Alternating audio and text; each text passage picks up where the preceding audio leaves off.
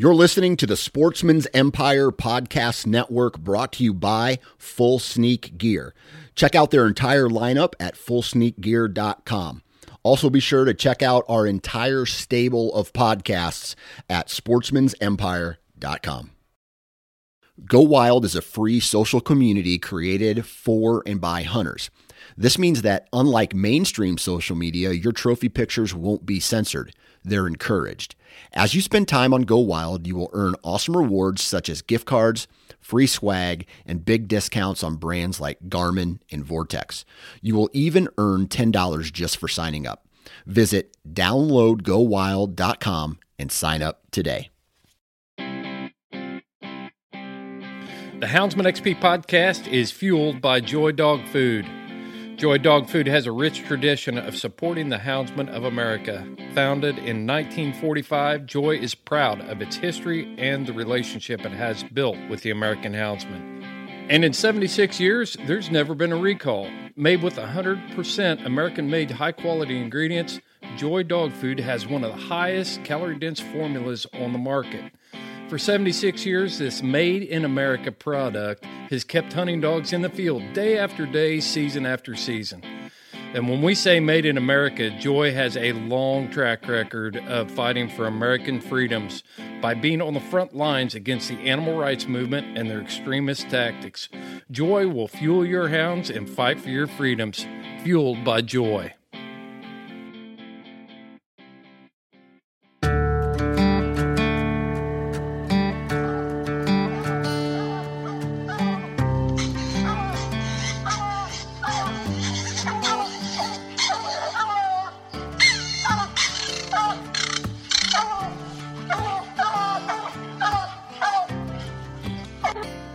This is the Houndsman XP podcast.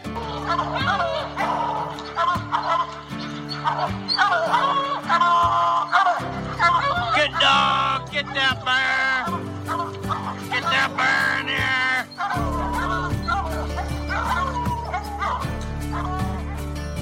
The original podcast for the complete Houndsman. Look at your coat of go, Justin. We're gonna get him. We're gonna get him. The podcast that represents our lifestyle of extreme performance. Get up there. Get him. Get him. Yeah, good boy. Good boy, Ranger. Uniting houndsmen across the globe, from east to west, north to south. You know, if you're going to catch a cat or a lion, you know, you have to have teamwork. We take you to the wildest places on earth. Yeah, so how many days a week do you spend out there? As much as I can, to be honest with you. Anytime that I get, I'm out there. Join us for every heart-pounding adventure on Houndsman XP. I'll tell you like I tell everyone else, I'm going to hunt whether you're here or not, so you might as well be here.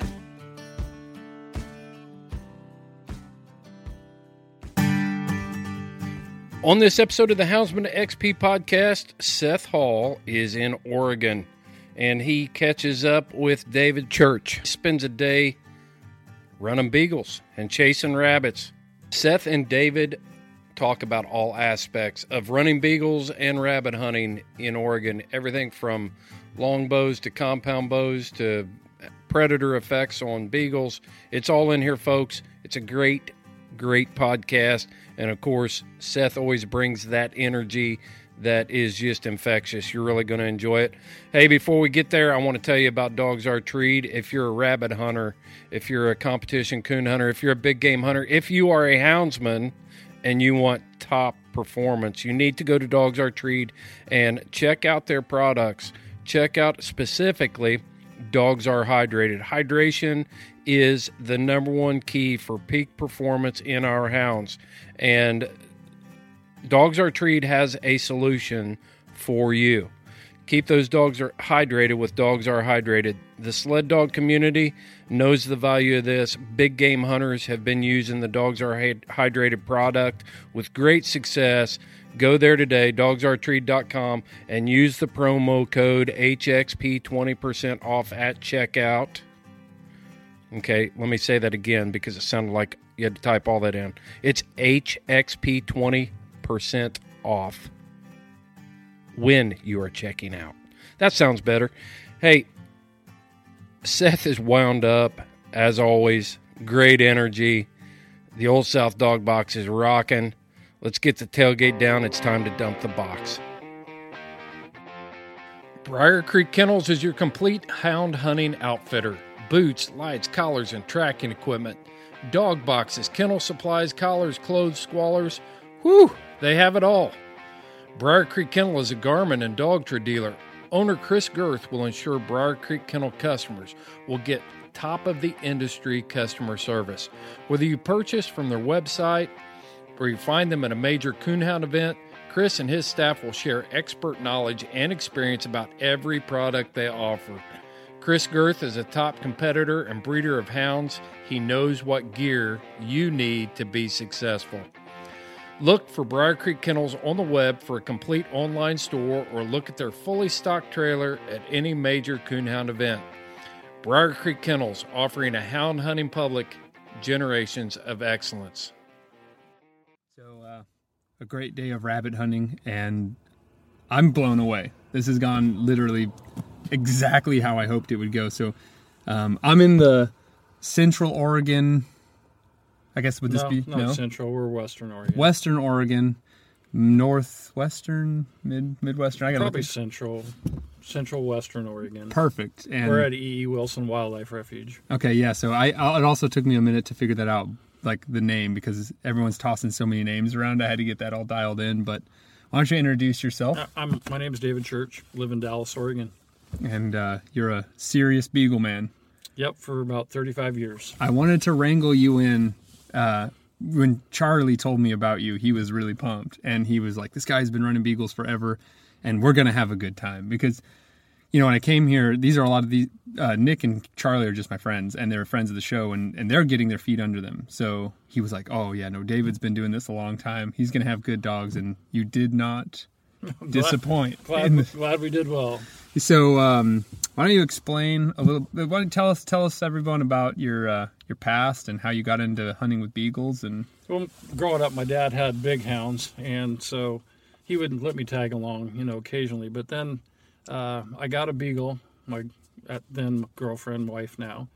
We got a Beagle as a pet, and she was just out of show dog stock. And one day I was up scouting for elk, and she started barking, and I was wondering why. So then I walked out, and a rabbit went by, she went by, and that's how I got started.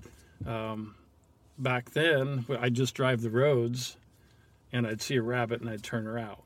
And then she started. She was a pretty lazy jump dog because, hell, I gave her the rabbit. And then, probably 2 years later, I was told about this place, E.E. Wilson, and that there's a bunch of rabbits. So I came down here one day, and I had my wife and my 6-month-old baby girl with me. And it just happened to be the first annual Mary's Peak Hound Club put on a handicap hunt for people in wheelchairs. And so I heard the dogs, and so I said, I'm going to walk out here for a second. I left them in the car. About 3 hours later, I made it back to the car.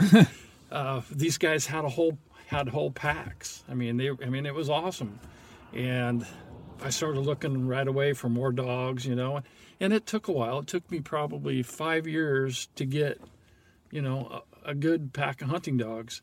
And anyway, that's pretty much how it started and how I got involved with Mary's Peak, we do not so much now with the COVID thing, but we put on all kinds of things. We have a hunt for archers.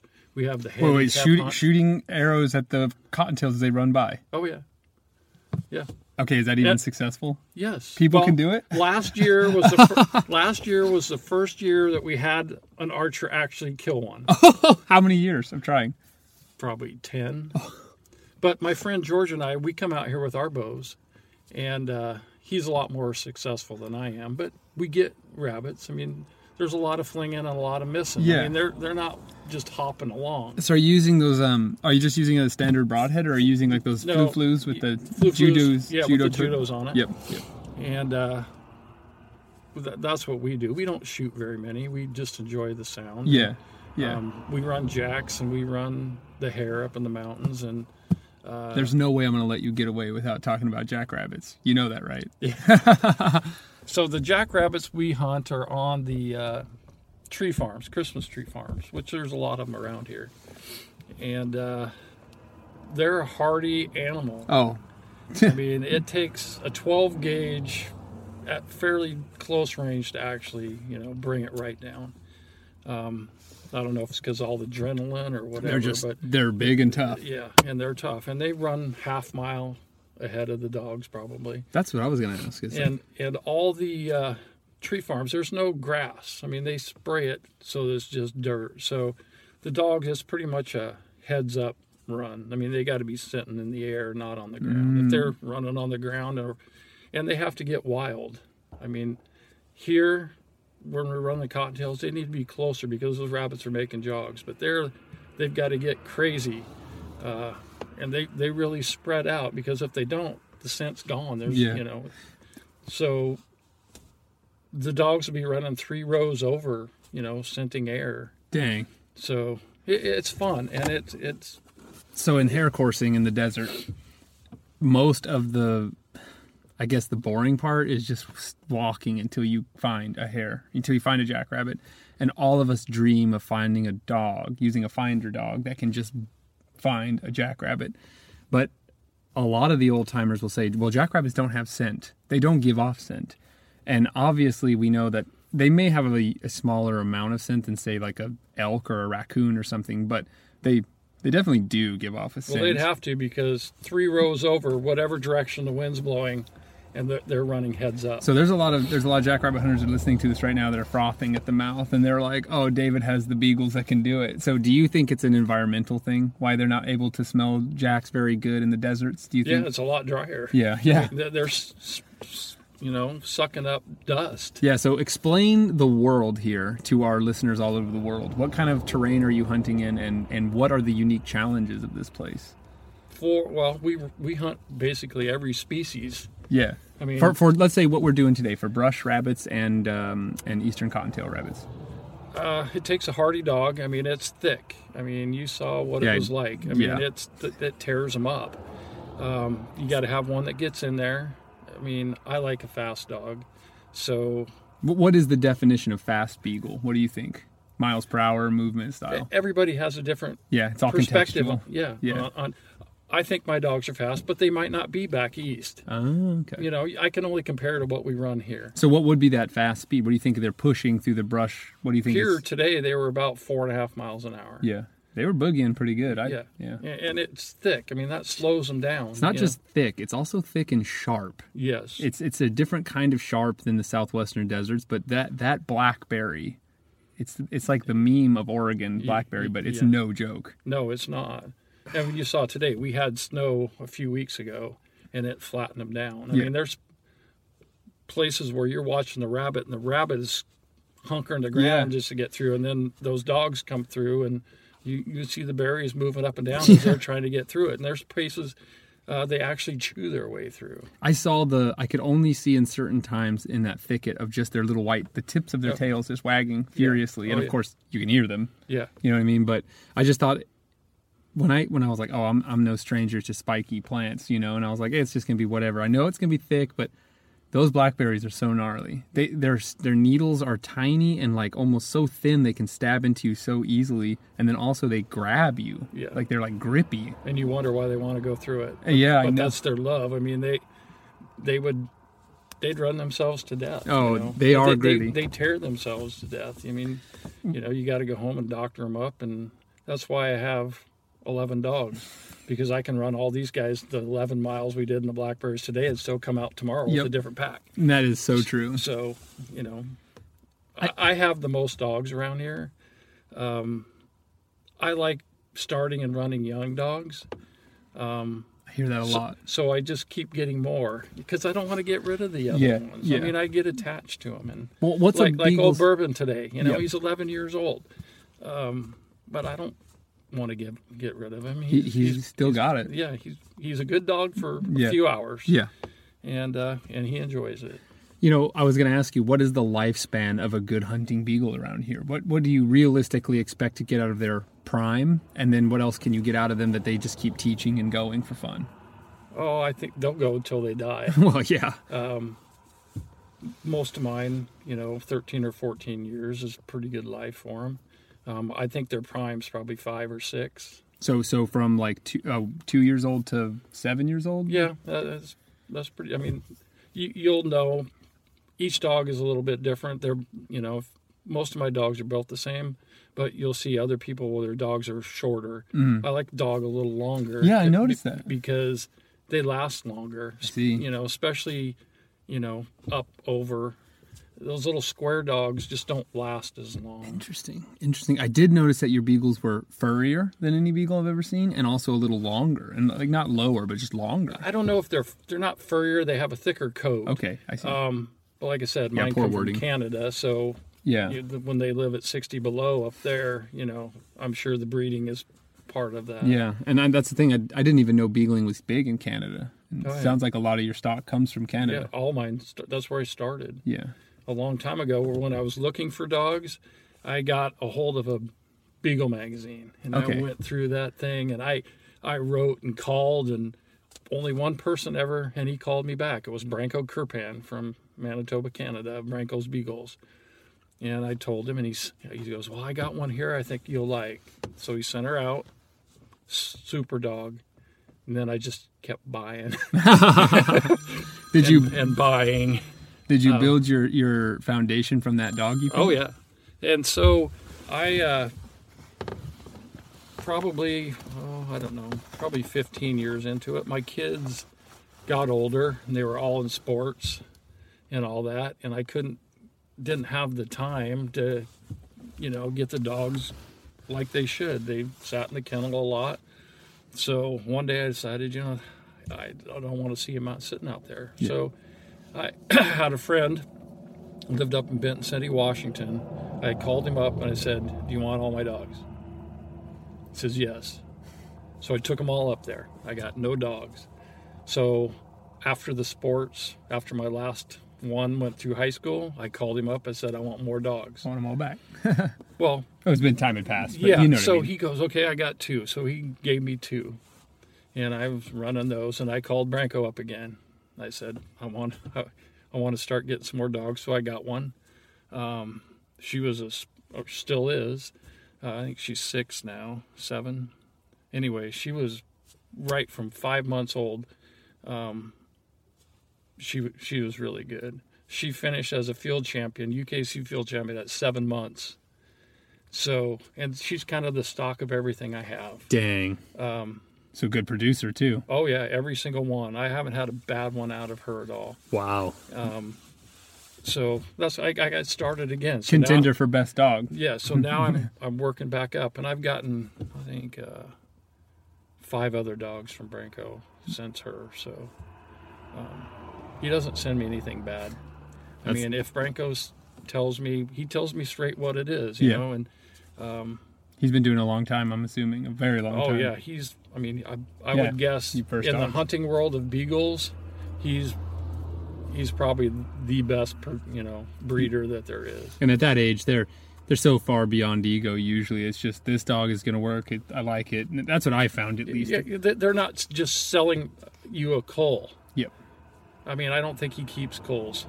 I mean, if he tells you about a dog, at least for me, it's been, and when it gets shipped here, I mean, it's hard to get him here. I mean, he's in Canada, I'm in Oregon. The only place they can fly into is Portland, and you can't fly him into Portland anymore because Air Canada cargo doesn't come to Portland. So if I want anything more, I've got to drive to him. That's a long drive. How far is that drive? I made it once, and it took probably about 27 hours. That's how far it is to drive from here to my house. So, and it was fun. I mean, we got there, he said, what do you want to see run? I mean, field champions, whatever. I mean, he has lots of field champions, international field champions. We said, we want to watch these dogs.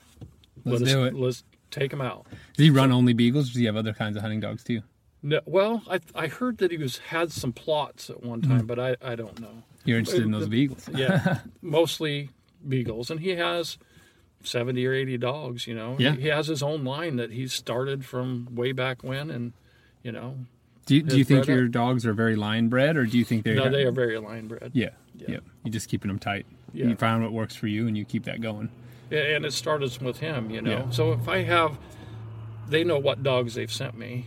So if I want to have a litter, I'll call him and say, hey, what do you think about this? And Gotcha. he'll either say, no, I wouldn't do that one, but I would do this one. Got it. So Do you outcross occasionally to add some diversity, or nope? I haven't outcrossed with anything I have here. I have before. Gotcha. It's always it's a very heated, not heated. It's a very common debate in the hound hunting community. My dogs are almost all outcrossed. Yeah. There's very little line breeding in there. You get some vigor Yeah. with that, but with what I have from him, with the breeding that we talk about, I get consistency. Exactly, and that's the strength of line breeding. Yeah, and I know. I mean, I can pretty much tell you what those puppies are going to be like. That's why in my community, a lot of really popular breeding is a purebred greyhound to a purebred Saluki. You're going to get a lot more of that consistency than if you just have I have 2 long dogs, which is that's the term for like a hybrid of just sighthound breeds. That litter, Calypso, my female, they're litter mates, and she's 42 pounds, and her brother's 71. I mean, it's a big variation in size. It is. He's a monster. It's those 2 black dogs I showed you in the picture. Those 2 were litter mates, and her head's like this big. You know what I mean? So, Yeah. I was just curious about your breeding. They're doing it hard. And I was going to ask you if you could explain what we're hunting out here, what kind of rabbits we're running, because I just learned a lot about rabbits today, and I'm a rabbit guy. Out here, we have the Eastern Cottontail, which was introduced here, and we have what we call the brush rabbit, which is what you saw is considerably smaller. Full grown is probably 1.5 pounds. Yeah, they're really small. And then they run super tight circles generally. But today we had those ones that ran pretty good. Today was an exceptional day because you were like, they don't really catch those very often. And then here comes a whole. And what do? We caught 2. Yeah, we caught one of each species too. Yeah, I've never seen an Eastern Cottontail before, ever. Yeah. And Charlie, while we were driving around, he was like, they're everywhere here. And I was like, I haven't seen one splattered on the road, and I haven't seen one anywhere. I'm intentionally looking. I'm a rabbit guy. And so we just needed You don't see many of them on the road, but if you find a patch of blackberries, they're in there. They're probably there. And that's the thing too, is that there's so much cover here that really, they're cover specialists, but it was cool. And you called it exactly right. Is when those when the cottontails would pop out of the brush, they were usually much bigger loops. Those brush rabbits, we just stood in one spot and he just running around us. Yep. And then who caught him? Who brought him back to us? What was his name? Ozzy, that's right. Yeah. Oh, they got it. Good boy, Ozzy. This is one of my retrievers. You're a good boy, Ozzy. Yeah, obviously. Ozzy, to state the obvious. Badass. That's so awesome. Yeah, he had a pit bull grip on that thing. Yes, he did. He didn't want anybody else to have it, but he retrieves every rabbit. And he came straight from Branco. Is that common for them to pack the rabbits back? No, Branco's appears to be. I have 3 dogs from Branco, and all 3 of them retrieve. Huh. So, Frida says it started back in the 70s with a dog called Branco's Con Man. He started retrieving, and then apparently a lot of theirs do. So it's nice because we would have never seen those rabbits at all. No clue. He just brought them out. And we were too busy flapping our jaws. Yeah. We could have made 10 episodes out there. I don't shut up. And so they went quiet for a while, and we didn't even notice. And then Charlie's like, he's carrying a rabbit. Yeah, here comes Ozzy. There he comes. And first was a cottontail, and then was the brush rabbit later in the day. And you took a crack shot at a brush rabbit. Yeah. He's trying, thinking about it.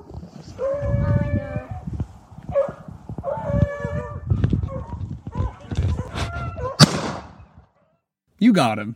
You got him. I think I did it. Well, you didn't end up right there, but I'm pretty sure I hit him. Yeah, I think so too, and I got that on film. So, but this is all new to me, and so I'm pretty exuberant about it. And there's obviously tons of Beagle guys listening to this, and a lot of East Coast beagling. When I was in Kentucky recently with my family, I heard Beagles.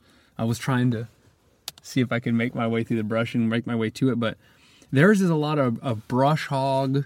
At least what I saw in Kentucky is brush hogs to clear out of lanes everywhere. And then you send the Beagles into just like thickets of like weeds and grass and whatever brush. But here I guess we kind of got some of those vibes here at this place, but I guess apparently you guys are hunting beagles in the mountains too.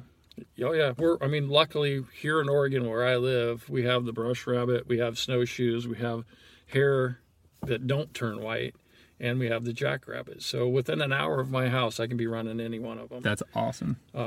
Here, the snowshoes and the hare that we run are up in the mountains, and it's extremely steep. Super steep. And so there's no flat running for them there. Yeah. So 25 miles of that in one day, it's a good run.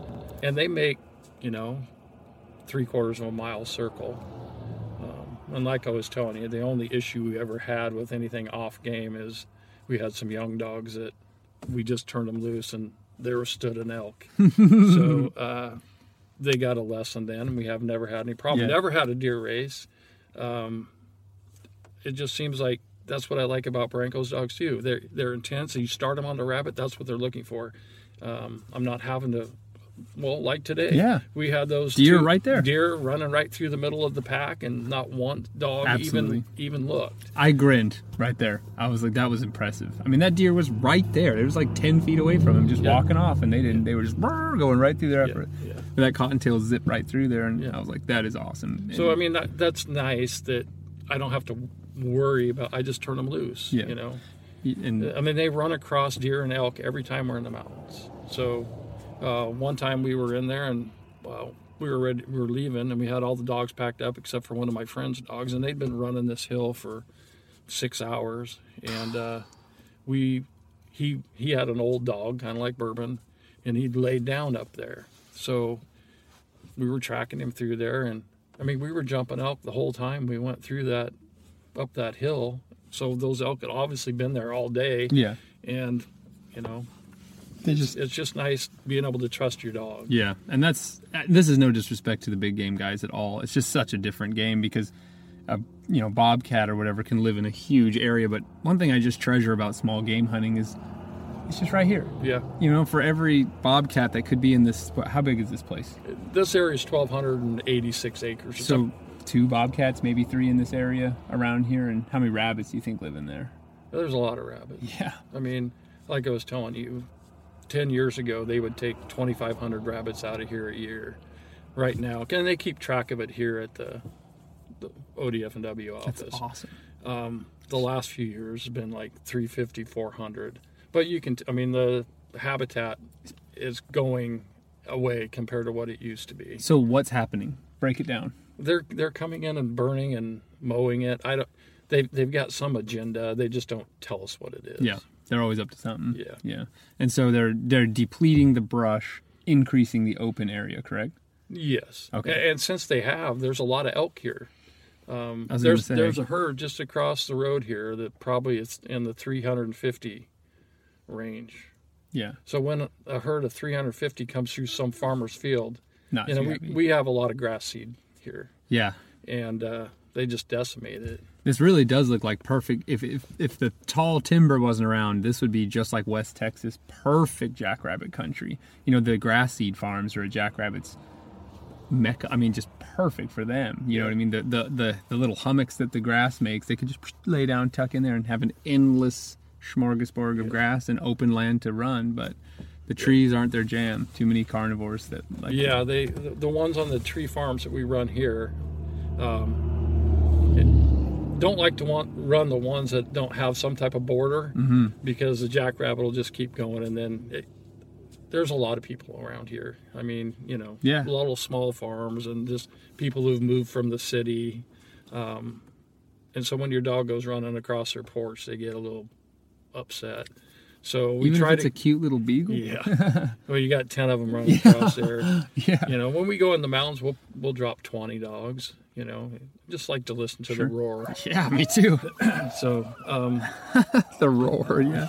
They get mad when their cat comes running back up on the porch and is clawing at the door trying to get in, even though the dog's not chasing it. But, yeah. So we try to only run the Christmas trees that are either way away from everybody or, have some border to it. And the jacks will stay kind of. Yeah, they don't like going in the big timber. So yeah.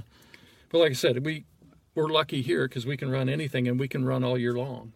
There's no season, and there's no bag limit. Do you think the heat, you put them away in the summer? Oh, yeah.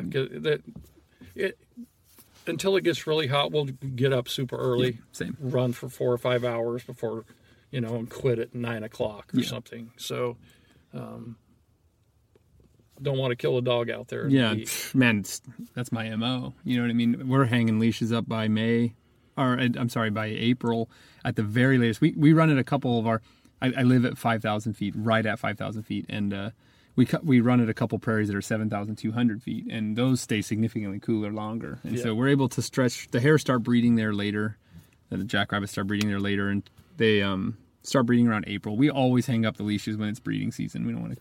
So right now we're just starting to hit the breeding season. I saw that brush rabbit was scrotal. I couldn't believe it so early in the year. Yeah, they'll start having litters here the end of February. That's crazy. So, this is when the good running is. Yeah. And like I said, we don't shoot hardly any of them. Yeah, I noticed that. We just go out. And you didn't even pull that gun out until I asked you. I was like, I want a brush rabbit in my hand. I want to see one. And you were like, well, let's make it happen. Yeah, I just take it along. Aussie. A lot of times we just have our bows. Yeah. So, if I would have known, I'd have brought mine. It's fun. The people we take out for the archery hunt, they're most all of them are traditional archers. I shoot a longbow, Bear, Montana. So. I have a recurve, a Matthews recurve. Nice. Open sights? Yeah. Nice. No. I have pins. Yeah, pins I have on pins. Very rarely do you pin a rabbit out here. Yeah, you don't have time. No. I mean, sometimes you might catch it sneaking through and stop. It's pretty rare. Most of the shots are on the fly. Yeah. So you sit there and you're holding that thing with the compound. You can sit and hold it. So you can hold it for 2-3 minutes. Definitely. And wait for that, because there's no way you're pulling it back and shooting. Not us. So not with the rabbit running as fast as he is. Yeah. And I've dreamt of using my longbow to get a coon out of the tree, but I was like, I didn't want to bring it all the way up here just to, with Charlie. And then we saw a bunch of coons. Tons. Shocking how many there are here. We walk those hazelnut farms. Yeah. I mean, the dogs find some, but you also just shine around and see them everywhere. But anyway, I wanted to shoot an arrow one, but I didn't want to deal with it. But if I would have known that this could have happened, I would have made it happen for the coons and the rabbits. It would have made my bow worth it. Yeah. But that sounds fun. I want to try that one day. It is fun. Yeah. Like I said, there's a lot of flinging, not a lot of killing, but Yeah, that just means there's a rabbit for next time. Yeah. Let me ask you something. This is another big question I've always had, and I've had a lot to think about because I've been dreaming of beagle hunting for rabbits in a long time. Tell me about like predators on the beagles themselves. I haven't had any trouble. I've seen coyotes come, but they have not come in aggressively. Other than when there's pups, they're more aggressive, but I still haven't had it's not even an a issue. Predation, more of just a get away from here kind of thing when the coyotes attack them if they have. I've never had one attacked. Yeah. But Oregon now has wolves, and there's wolves the whole state. Don't let them tell you they're just in Eastern Oregon. I've seen them over here in the Coast Range. Yeah, I've heard this already a bunch from several houndsmen. Yeah, they're here. I've only heard of one time, and the guy had video of it up in the Cascades. His dogs were running, and a black wolf come out right behind him. He didn't lose any dogs. Yeah. He got them. He drove the wolf off too, and and he toned his dogs, and they came in. They came in. Oregon has pretty ridiculous laws on the wolf thing. It sounds. I mean, you can't even shoot a wolf that's attacking your dogs.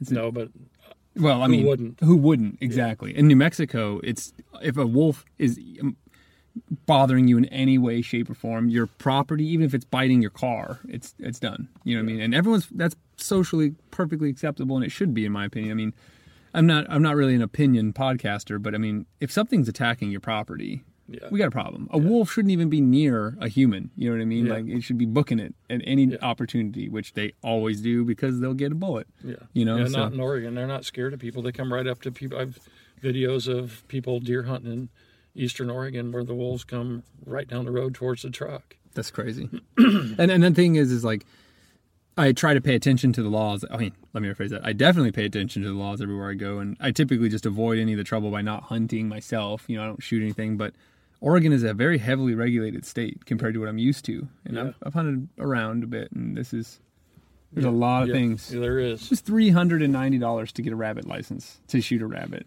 And I was like, nah, I guess we just need Ozzy. Yeah. Yeah. Yeah.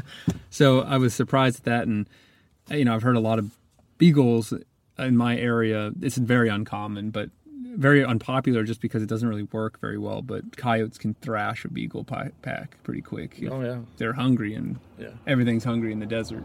Yeah, like I said, we're lucky here. I mean, all those predators are here. Did have a dog run into a bear one time. And we couldn't, he quit. The rest of the packs keep going. I didn't understand what was going on. So we hiked all the way to the top of the damn hill, and he was hiding even from me. So we got up there and we could see the bear tracks and everything where the bear had been. So holy smokes! It took him an hour probably before he even left my side, and then wow! I wonder if the bear tried to get him or if he. I don't know. We never heard anything other than the rest of the dogs running, and when they come through, he wasn't there, and we're only assuming that he ran head on into that bear. And dang. Yeah. Let me ask you something. You've hunted way before there was GPS and telemetry. Oh, yeah. So how'd that go? I've always loved to ask this question because you turn them loose. Yeah. Did you ever lose any? And I've never lost a dog other than somebody picking one up. Oh. I just lucky. I mean, you try to get your training in before so that when you call them, they come back. Yeah. And luckily, it's in a smaller area. It seems you imagine turning out bear hounds that are running 20 miles away from you, 15 miles. Yeah. I can't even imagine it without. And well, back then, you still had telemetry. You just didn't have GPS. Beep beeps. Yeah. And you use those pretty widely? No, not with the Beagles. Didn't really rely on any kind of telemetry stuff until Garmin came out with theirs. And you like them? Oh, yeah. Now, when I turn loose, I panic if, one collar stops working or, I can't imagine what we did before to what we do now. It's so nice to know exactly where they are, how far away they are. What they're doing. You learn so much about what they're really up to. Yeah, and you can see, if you really want to, you can just watch that thing, and when the keeps circling, then you go get on the circle if you really want to kill something. Yeah. And you just stand there and wait for it. It's real common for... you can use a combination of trailing hounds and sight hounds to hunt coyotes, and you'll dump the trail hounds into the thickets and they'll hunt the coyotes out, and then you be ready and you can watch that race on your Garmin and just kind of have a more or less idea where we need to be paying attention when that coyote comes running out in the open, and you send the sight hounds to them. And very effective in Minnesota and places where there's a combination of this and open. It would be awesome.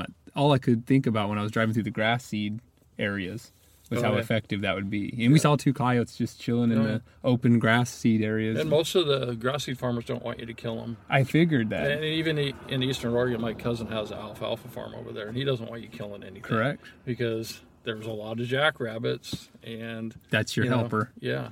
Yep. I figured that... Ground squirrels, I mean, I figured that the grass seed farmers here would be pumped if I was running jacks with my greyhounds, or if there was any around. You know what I mean? But there's none in the grass seed fields here. Which is so only weird. The Christmas trees. Yeah, I guess the Christmas trees give them just a bit of that aerial cover they need from their flying. And that's where they were introduced. Oh. They were supposed to keep the grass down. Southern Hound Hunting Magazine is the most comprehensive magazine that represents your lifestyle as a houndsman. If you can hunt it with a hound, it is being covered in the pages of Southern Hound Hunting Magazine. You also get an in-depth look at the men and women who are engaged in this lifestyle, living it every day to the fullest.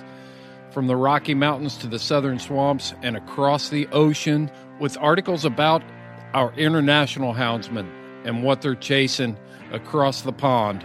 Go to southernhoundhunting.com, get your subscription for $15 a year. Southern Hound Hunting Magazine, promoting the fair chase experience.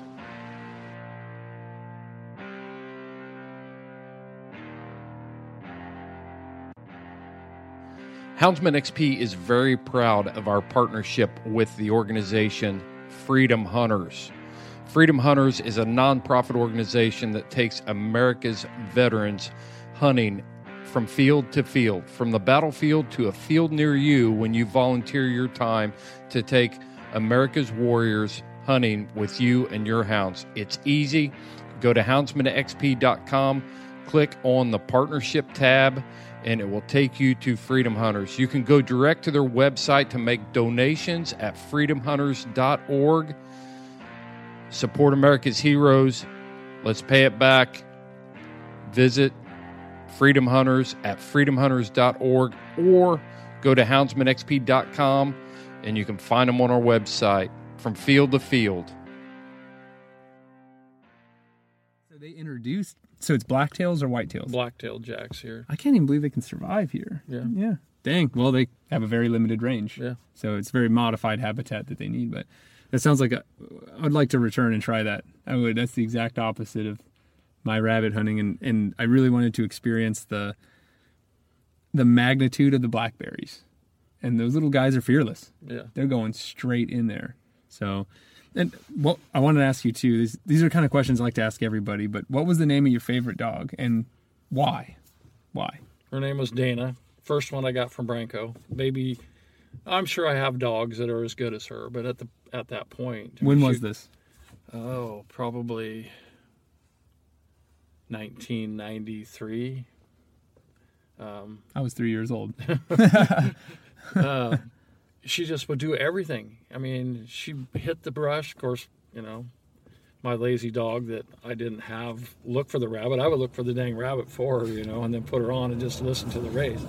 So she was like the first one that, I had and that just busted in there. And she could run by herself. She'd run at a thing.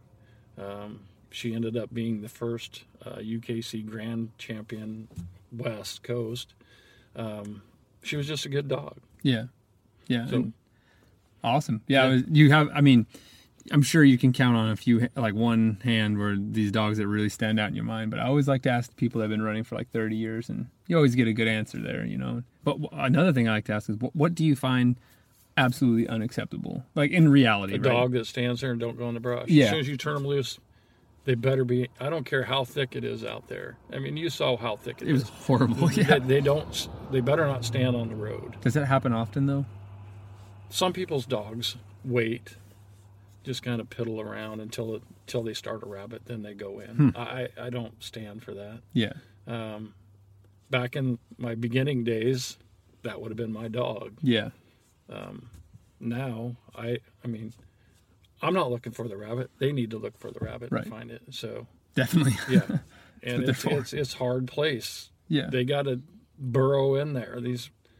These rabbits are in that tight, thick stuff that some of it's only 6 inches off the ground. Yeah, it was insane. I mean, it's completely invisible. Like, it completely...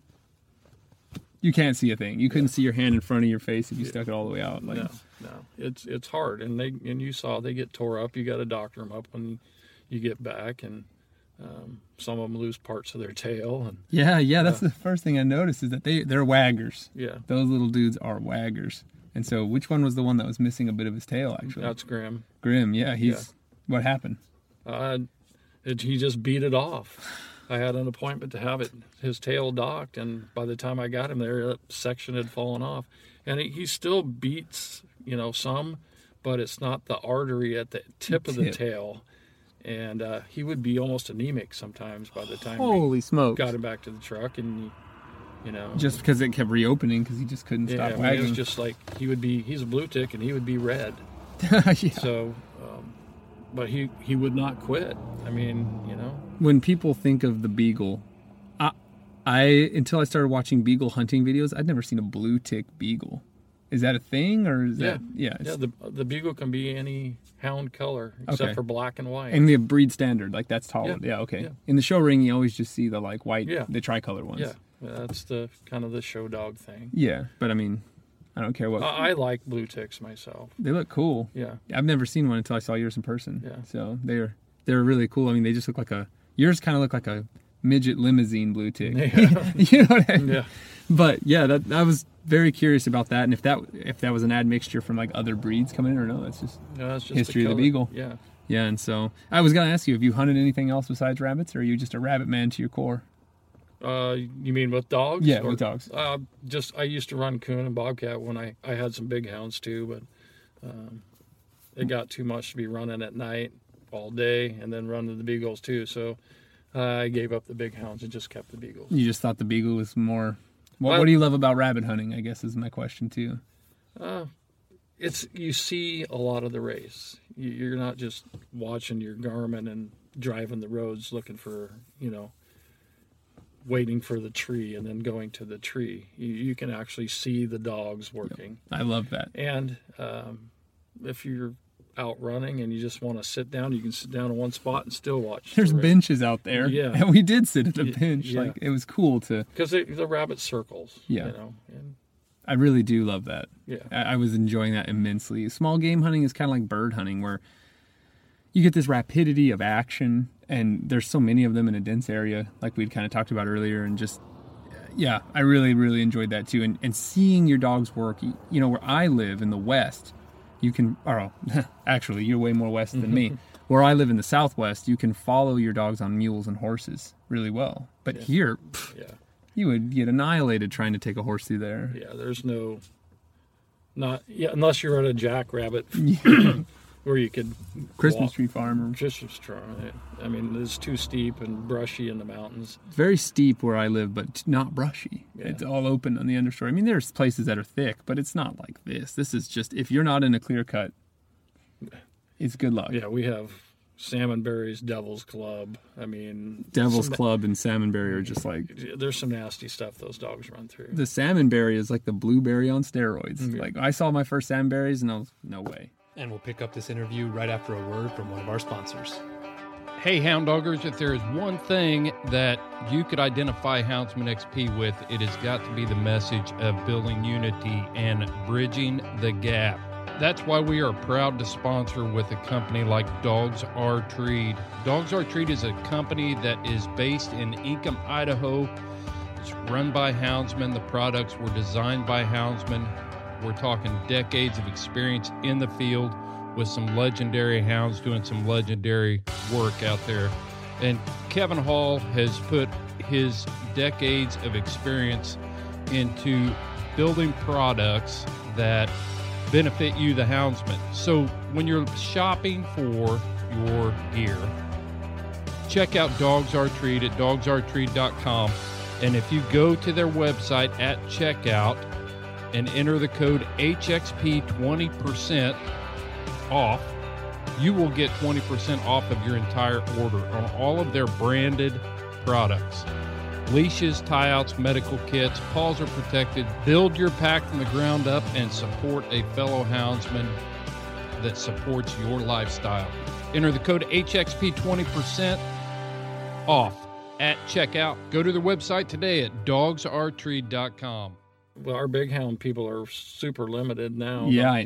The only thing you can run here is bobcat and coons. They voted out cougar, and the regulations are so crazy. Well, that's what happens when your entire voting force is driven by like a city, basically. Yeah, Portland, Salem, and Eugene decide everything for Oregon. It's just, and that's a shame. It's a shame. I'm glad that I live in a very heavily depopulated state that's still pretty in touch with rural living, because it seems like as we become more polarized as a society politically, we're just starting to really see that magnification of the effect of it's just these islands of blue surrounded by a sea of red. That's what Oregon is. Yeah, and it's so true. Yeah. And I found Oregon beautiful. Its wild spaces are really, truly beautiful. And I was shocked at some of the things I saw in the cities that I was just like, wow, I'm not really a city guy. I'm not used to cities, but like Portland is exactly what I expected it to be. You know, I'm going back tomorrow to just spend some more time with a friend that actually lives there. I want to get in there and really see more of it. But well, after the riots, I mean, everything is just gone to hell. That's what I was kind of getting at, but I didn't want to be too rude. But yeah, the homeless, it's true. The homeless situation, shocking, shocking. And Portland last year, I forget how many murders they had, like 500%. You know, and then we had the riots for 8 months, every single night. You know, it's... Yeah. I'm glad I don't live up there. I think us rabbit hunters, we're lucky in that rabbits have that stereotype of being this ubiquitous animal that will always be available for us to hunt. But that doesn't mean, obviously, that we don't stand up for our hound hunting brethren and vote. And get active in your clubs. I mean, have you seen, what is the club situation like here? It's going away. We have no, Mary's Peak Hound Club is the one I'm involved with. We used to have probably 80 members. We're down to like 15. Why? Why do you think that is? I don't know. I couldn't tell you. Yeah. Participation's just down. We quit having field trials because we'd only have the same 4 people show up. Yeah. We used to have 40, 50 people. I don't know what has changed. I interview people from all over the country, and they all say the same. Anybody that's been doing this for 30 plus years, they all, in the 80s and 90s, it was like you would have this huge jamboree with like 50 pickups out here, and just, I wonder what changed. And like this area we're at now, 5 years ago, we'd have run into 5 packs of hounds just out. Even just 5 years ago. Yeah. Wow. And today, did we see anybody else? Just some guys walking their dogs. Yeah. We had the whole place to ourselves. That was unheard of. Even last year, it wasn't near this bad.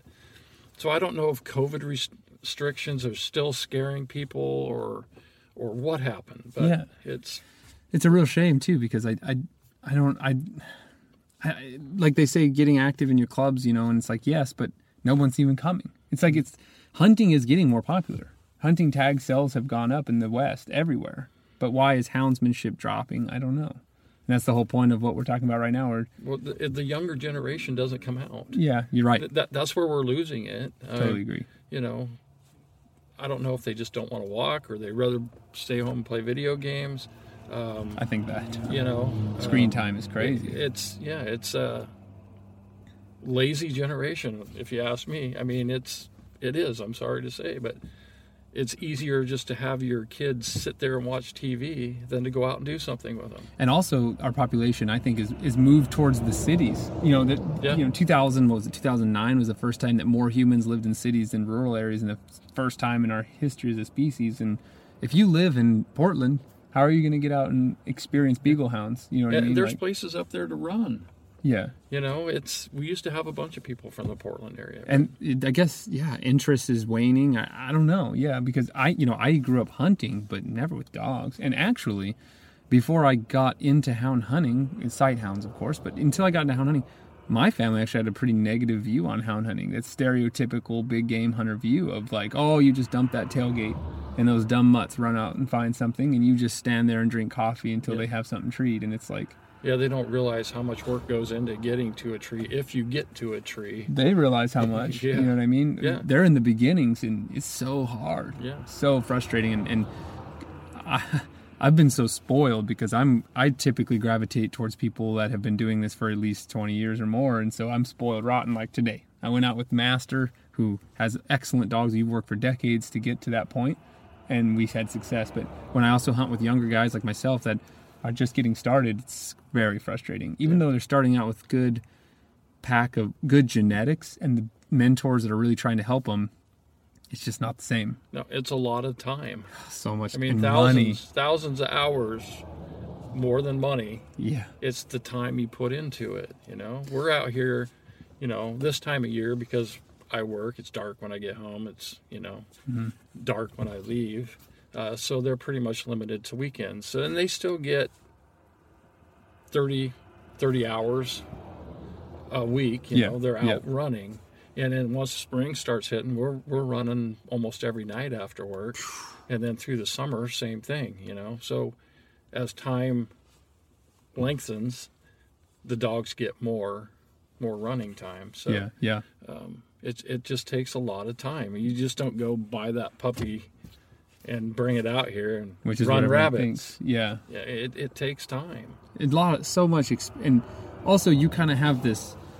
I guess the way I'd kind of view it is, I don't know if you're a baker or not, but like when you make sourdough bread, you have that fermented sponge of bread that you just take a piece off and add to your raw dough, and it turns it into sourdough. And when you have that mother sponge that's ready, your pack, you can just keep adding that raw dough to it, which is puppies, and keep the self-perpetuating, skillful pack going. So when puppies, we'll bring them out with the big dogs until they start. Once they start, we never run them with the other ones until they're probably a year old or so. Oh, really? Yeah, you want them to be able to do it themselves. You don't just want them to be in the pack. So that was the exact opposite of what I was just saying. Wow. Yeah, so once the puppies start, only puppies go. So you kind of maybe going through that frustrating a little bit of them learning. Oh, yeah. I mean, it's some days you're just sitting there and going, oh, man. But the strain that we have now, they're pretty, we saw, just the one puppy we had today, she's in the brush. She's just now 4 months old. She's starting to open on the track. So here pretty soon, she won't be coming out with, we'll just run a puppy pack. So. Wow. So you don't want them to be influenced and just following the other dog. Oh, wow. You want them to be able to do the same thing themselves. So you don't think they build that independence at all if they're just copying the adults? No, I don't think so. Like I said, once they start, we just bring them out, and then once they're doing better and they're probably 7-8 months old, throw them in, with a small pack. Because, I mean, if all they do is follow another dog and bark, what good is that? Yeah, that's amazing. And sounds like you're starting them quite young, too. Most of ours start about 4 or 5 months old. Perfect. That's what I was going to ask. You don't start a coursing hound until their bodies have developed more. You know what I mean? Because it's so so pounding on their bodies, But this is a much more slow and nose game, really. Yeah. So and then also, tell me what you're looking for in a pup. It sounds like you don't select pups as much because you're just breeding a line and you've got it dialed in. But what are you looking for in a Beagle pup? If you had to pick out a litter, what are you looking for in the characteristics? You can just reach in. I asked this to Branko one time. How do you pick the best puppy? He says you close your eyes and you reach in there. You never know. Yeah. Unless you keep every one of them, you never know which one's the best. A frequent flyer on our show, Mike Cawley, he's a good friend of the guy who owns the podcast. He says the one you hunt the most. And that's true. Branko also told me a mediocre dog in really good shape can make a really good dog that's out of shape look bad. Yep. That's so true. Yeah. So it's... Especially in my world. Yeah. I mean, the more you put into it, the more you get out of it. Yeah. I guess you could have a pretty mediocre coursing dog, but if he's in killer shape, he's going to run good. Yeah. And the same goes out here, eventually you'll see, he's cheating there, or he's doing this or doing that. Cheating is what? That's another thing. What is cheating? Cheating for us is a really competitive dog that doesn't run the whole track. It'll start swinging out and around to get it'll lead. It'll go from the back and cut everyone. Yeah. I I don't have any of those. I wouldn't. Well, okay. Really why is that? Why is that bad? First of all, I'm going to ask you, why is that bad? Because he's just getting up to the front and trying to get ahead and work the track faster, right? Yeah, and then he blows past it, and he's pulling other dogs that are on the track, trying to, you saw what they do. They hark in. So if this dog is constantly cheating, he's pulling the other dogs all the time. Got it. Okay. And I didn't understand where the problem was. That's how you lose rabbits. Gotcha. That dummy, he's just overshooting it or just lying almost. Well, he's not lying. He's just cheating. Yeah. He wants the front so badly that he will do anything to get there. Do you think there's a situation where that dog would be ideal, like in a competition setting or something? I don't think so. Okay. And what we run, they're scratched or minused for that exact same thing. Gotcha. So, and out here, you can kind of see why maybe a dog would want to cheat when you hit that nasty thicko brush. Yeah. And it's easier just to pop around. But you want those dogs that suck it up and go through. And just go for it. Yeah. And so that's what I was going to say. What is unacceptable behavior when you're running a rabbit? It sounds like that is the major one. That's the worst one in backtracking. Do you have tree aggression with beagles? They don't seem to, do you have problems with beagles fighting each other out there? Or no, I've never had a beagle fight. That'd be kind of funny only because they're so small. Yeah. It'd be like breaking them up by just picking them up. The only fight that I've ever had I caused when I accidentally hit the shock button when I was trying to tone, and the dog he turned around, there was a dog right on his butt, and then it just started. Why did you bite me? Yeah. That's the only fight I've had. Sometimes at home they'll yak at each other, right. When they're in the dog pen or whatever. But I've never I did have one fighter, and he didn't last very long. Right. Yeah, I won't tolerate that. Yeah. Absolutely will not. And in coursing hounds, it's very rare. Yeah. They're very peaceful animals. I mean, Beagles pretty much are too. you're selecting for that. Yeah. And because nobody's tolerated that for hundreds, thousands of years. If you got a pack fighter, he's done. And I agree. I couldn't agree more. I don't tolerate aggression. So we have some people in the southwestern, like dry ground lion scene, that really love to add beagles to their big game pack. And they say that beagles have these characteristics that only beagles have inside here. What do you love about beagles?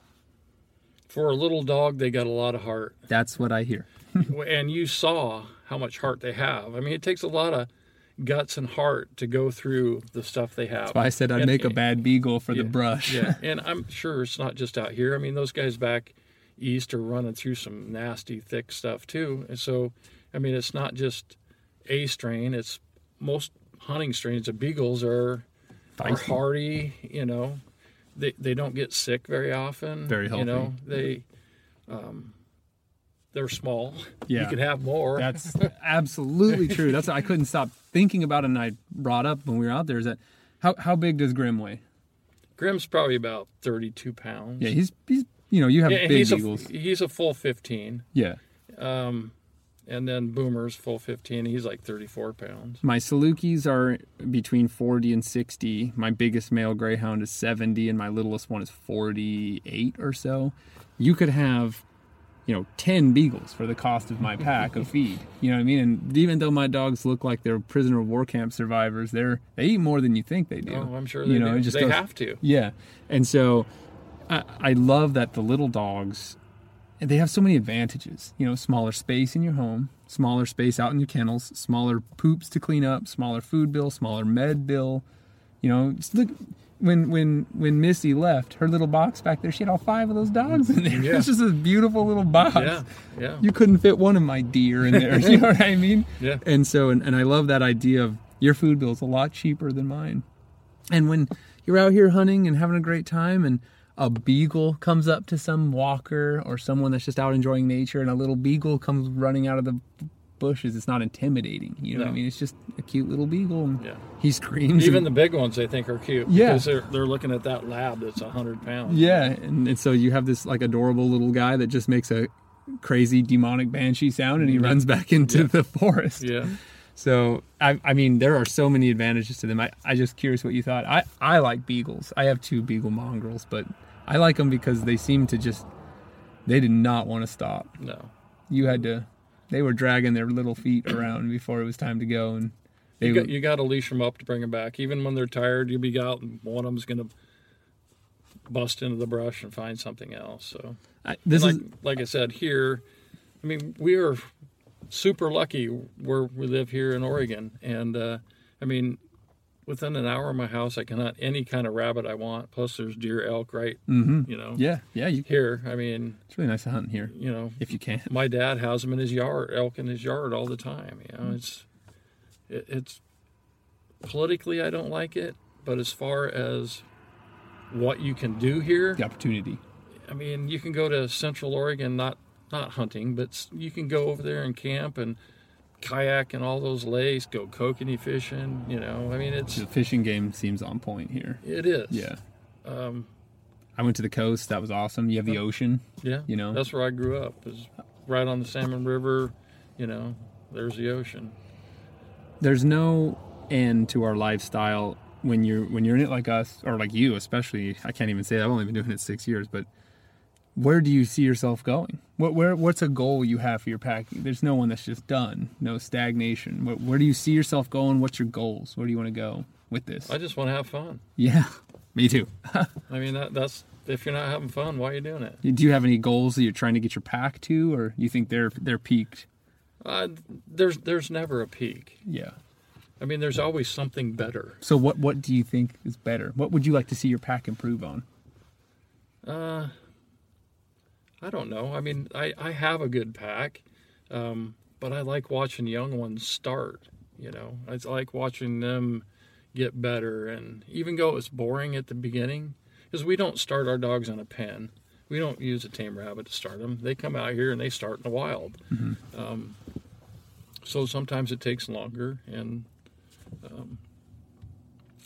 I just want to have fun, Yeah. and that's what I'm having. And when I stop having fun, I'll get rid of the dogs. Yep. I hear that literally a lot, that exact phrase. And that's so true. I couldn't agree with you more. I'm getting closer to retirement. So once I retire... Your pack's going to get even better. Yeah. I mean, retired dudes have the best dogs. Yeah. And that's what I want, you know. My kids did OSET, which was horse-related stuff, youth rodeo. So during that time when I wasn't running, my friends were still out here running. I missed it, you know, but you had to do what you had to do. Yeah. So now I'm back and enjoying it. You big game hunt you also hunt other animals as well? Yeah. Deer and elk. What is it about hound hunting that you just love so much? I just love the noise. You know what? For a completely silent endeavor that I'd take part in, I do too. I gotta be honest, I do too. I really, when that box is booming or when those little guys are on the ground just shrieking their guts out on a rabbit, it's exciting when they're excited. So I mean, you can tell everybody by their voice, and you can pretty much tell what they're doing, you know. Yeah, and that's so true. And that blew my mind because I never spent any time with scent hound people. I'd been hunting sight hounds for a long time before I even started branching out, thanks to this show. And it is amazing how you can interpret what those scent hounds are doing just by their bark. Not even their who's barking, what they're doing, how they're feeling. You know, I mean, you can tell. Do they see the rabbit, or are they just trailing it? You can tell when there's a sight raise. Yeah, and how often does that happen? Out here, not that often. Yeah, in the forest maybe. When they might jump one up there, but it's out of sight quick. Mm-hmm. I mean, yeah. I mean, if you saw the steepness of, you probably did if you were up there. We were up there on Agency Creek, and some of that stuff was like. Yeah, it's steep. I would guess probably in one race they could go 1,000 feet in elevation. You know. Yeah. Those little buggers are moving those tiny legs. Yeah.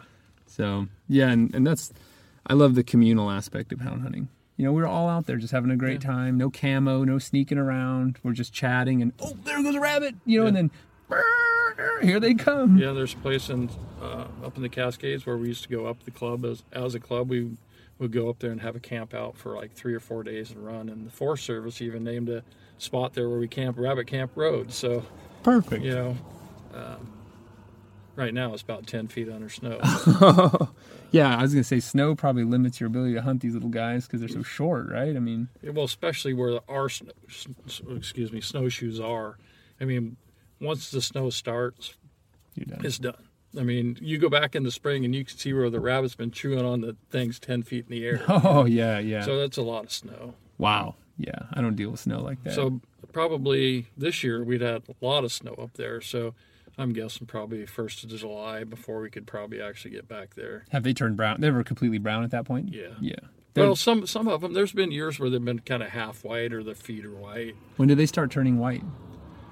I'm not sure exactly. Probably November, somewhere in there. Yeah. That's amazing. Isn't that such an incredible adaptation? It is. Their hares are so successful. You got jackrabbits are hares, you know. Yeah. You got southern deserts, Oregon tree farms, Saudi Arabian dunelands, you know, African plains. They're so successful, and they're amazing. I'm a rabbit dork, so I was especially excited to get my hands on a brush rabbit, and so I'm going to say your shooting still made it happen, but thank you, Ozzy, for bringing it in. Yeah. And I just wanted to ask you, is there any questions you had for, you know, me, or you had any final thoughts? Or? No, I'm just glad you had a good time. I had an amazing time. I don't want to, I felt a little rude because I was like out there just, you know, but I came to hang out with friends and meet new people, make friends, but I came to see your Beagles. You know what I mean? I'm a rabbit hunter. And so coon hunting is awesome. I had a great time. I've seen more coons this week than I ever have in 30 years of living.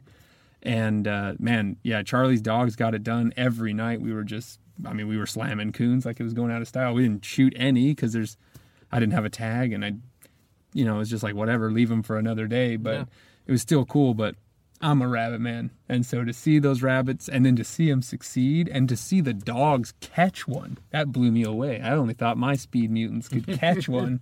And so like to see that they can catch them in there was... Well, that wasn't from speed. That was just from the length of time. Tenacity, and it is a tenacity too with mine, but a much more high speed. So yeah. David, I really wanted to thank you for taking me out, and thank you for taking the time to talk to us. Yep, and I'm glad you came. Yeah, and Next time you're up, let us know. And if you want to come back to my place, and I would love to see that. Anytime, absolutely anytime, All right. sir. Nice Thank you to so meet much. you. Yes, sir. Thanks again. You bet.